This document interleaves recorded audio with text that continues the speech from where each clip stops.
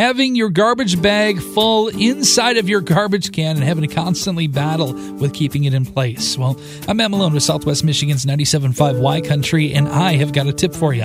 Your Y Country tip of the day is brought to you by Care Dentistry, where every day is whopping and fantabulous. If you're having trouble keeping your old grocery bags that you're using as a trash bag in a small garbage can, keeping it in place there, just take some command hooks, turn them upside down, and then attach them one on each side to the can itself where the bag handles will be. Then loop the handles around those hooks, and it's not going to go anywhere. There you go. Now, we've got more tips like that at our website, 975ycountry.com. Just search for the Y Country Tip of the Day, which is brought to you by Care Dentistry, where every day is a whopping and fantabulous.